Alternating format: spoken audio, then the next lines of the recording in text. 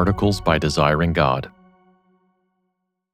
Assurance for the Unassured, Finding Hope in the Names of God. Written and read by Scott Hubbard.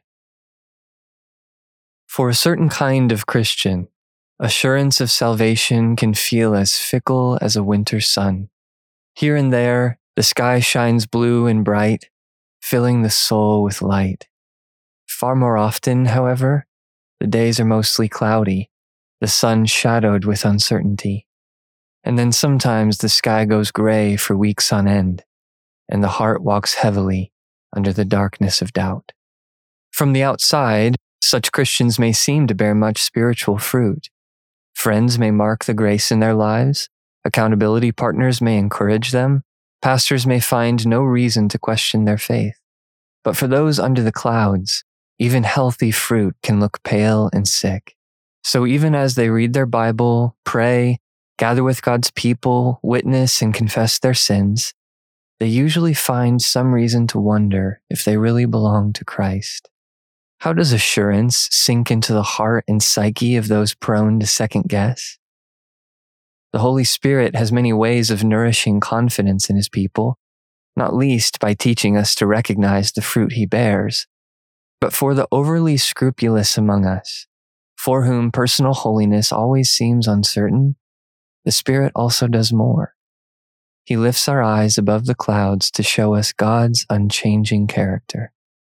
Among the divine qualities He uses to nurture our assurance, we may find one surprising: God's infinite commitment to His glory. For the sake of His name. At first, God's commitment to His glory may seem to weaken, not strengthen, a doubting Christian's assurance. If God does everything to the praise of His glory, Ephesians 1:14, for the fame of His name, what hope do we have? We who daily fall short of that glory, who often dishonor that name. We would need to find assurance elsewhere, it would seem. Yet those who pay attention will find God's zeal for His name running like a silver thread of hope through all the scriptures. When Israel's army fell before Ai, "What will you do for your great name?" was Joshua's cry, Joshua 7:9. When the nation sinned by demanding a human king, Samuel assured the fearful, "The Lord will not forsake His people for His great name's sake," 1 Samuel 12:22.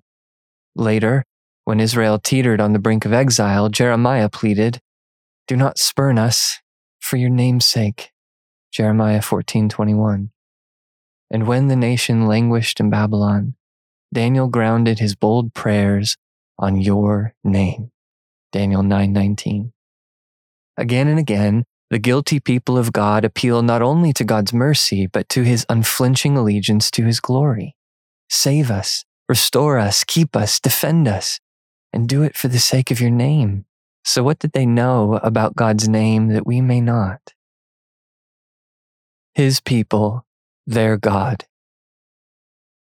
First, they knew that God, in unspeakable mercy, had condescended to put His name upon His people, Numbers 6:27. By making a covenant with Israel, taking them as His people, pledging Himself as their God, He wrapped up His glory with their good. He wove His fame together with their future. The surrounding nations knew, as Daniel prayed, that your city and your people are called by your name, Daniel 9:19. And so when God lifted up His people, He lifted up His name. When God helped His people, He hallowed His name. Through Israel's welfare, He trumpeted His own worth, showing Himself as the only living God in a world of lifeless idols. No doubt, God's name proved useless to those who presumed upon it, who chanted, the Lord, so they could keep sinning in safety. Jeremiah 7:8-15. When Israel's unrepentant ran to God's name for refuge, they found the door locked. But for the humble repentant, God's name stood like the strongest tower. Proverbs 18:10. They might be sinful and unworthy in themselves, but God had given them His name. And for the sake of that name, they found mercy, forgiveness, safety, and help. John Owen writes, God in a covenant gives those holy properties of his nature unto his creature, as his hand or arm for him to lay hold upon, and by them to plead and argue with him. The name of God is the hand of God, reaching down to helpless sinners, bidding them to grab on and not let go. The Lord, the Lord. Second, these saints knew something about God's name that would have been too wonderful to believe if God himself had not revealed it.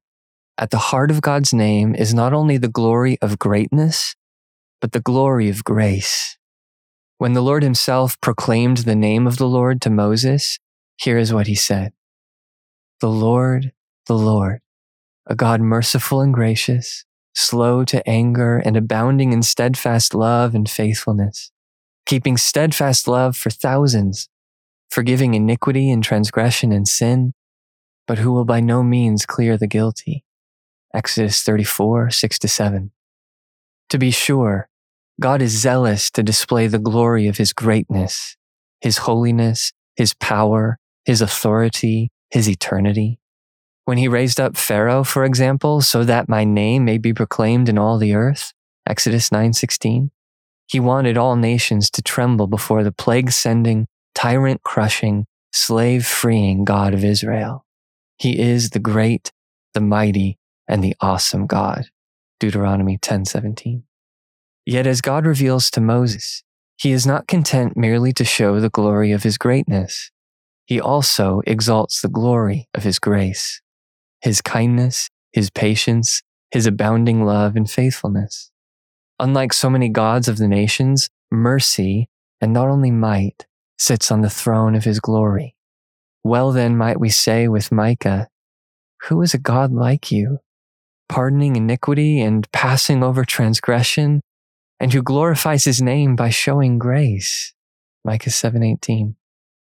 But we can say even more, for in the fullness of time, God lifted up his name in a way wholly unexpected, altogether glorious, by lifting up his Son. Assurance in every syllable. When God sent his Son into the world, he sent him with a name, with many names in fact. And in his mercy, God was pleased to inscribe assurance in nearly every syllable. Some of Jesus' names do speak directly of his greatness, calling forth fearful awe. He is the Lord who commands creation, the King who rules the nations, the Judge who sifts men's hearts, the Holy One who terrifies demons. But in line with the revelation of God's name to Moses, so many of Jesus' names testify to the glory of his grace. For how will he get glory as Savior unless he saves the utterly lost to the uttermost? How will he get glory as servant unless he bends to wash our filthy feet? Or how will he get glory as Redeemer unless he sets the captives free? As Lamb of God, his glory rests on cleansing the worst sins with his most worthy blood. As Bridegroom, his glory shines in the forgiven splendor of his bride. And as the way, his glory leads lost sinners home. Now, as Heavenly Advocate, he glories to bear our names in his scars. As head of the body, he gloriously nourishes and cherishes his members below. And as Founder and Perfecter, his glory redounds when he finishes the faith he begins. We could go on, showing how the glory in the names propitiation, bread of life, light of the world, and more is a glory made for sinners' good. This Jesus will not lose one jewel in his crown of names. He will not let his glory as mediator be diminished by one lost case, or his glory as shepherd be tarnished by one devoured sheep, or his glory as high priest be brought low by one needy and trusting sinner left without help. Such names shine like so many suns in the sky above, each a burning assurance meant to chase away our clouds. His glorious grace. Now, knowing that God saves sinners for his name's sake may not resolve all our doubts.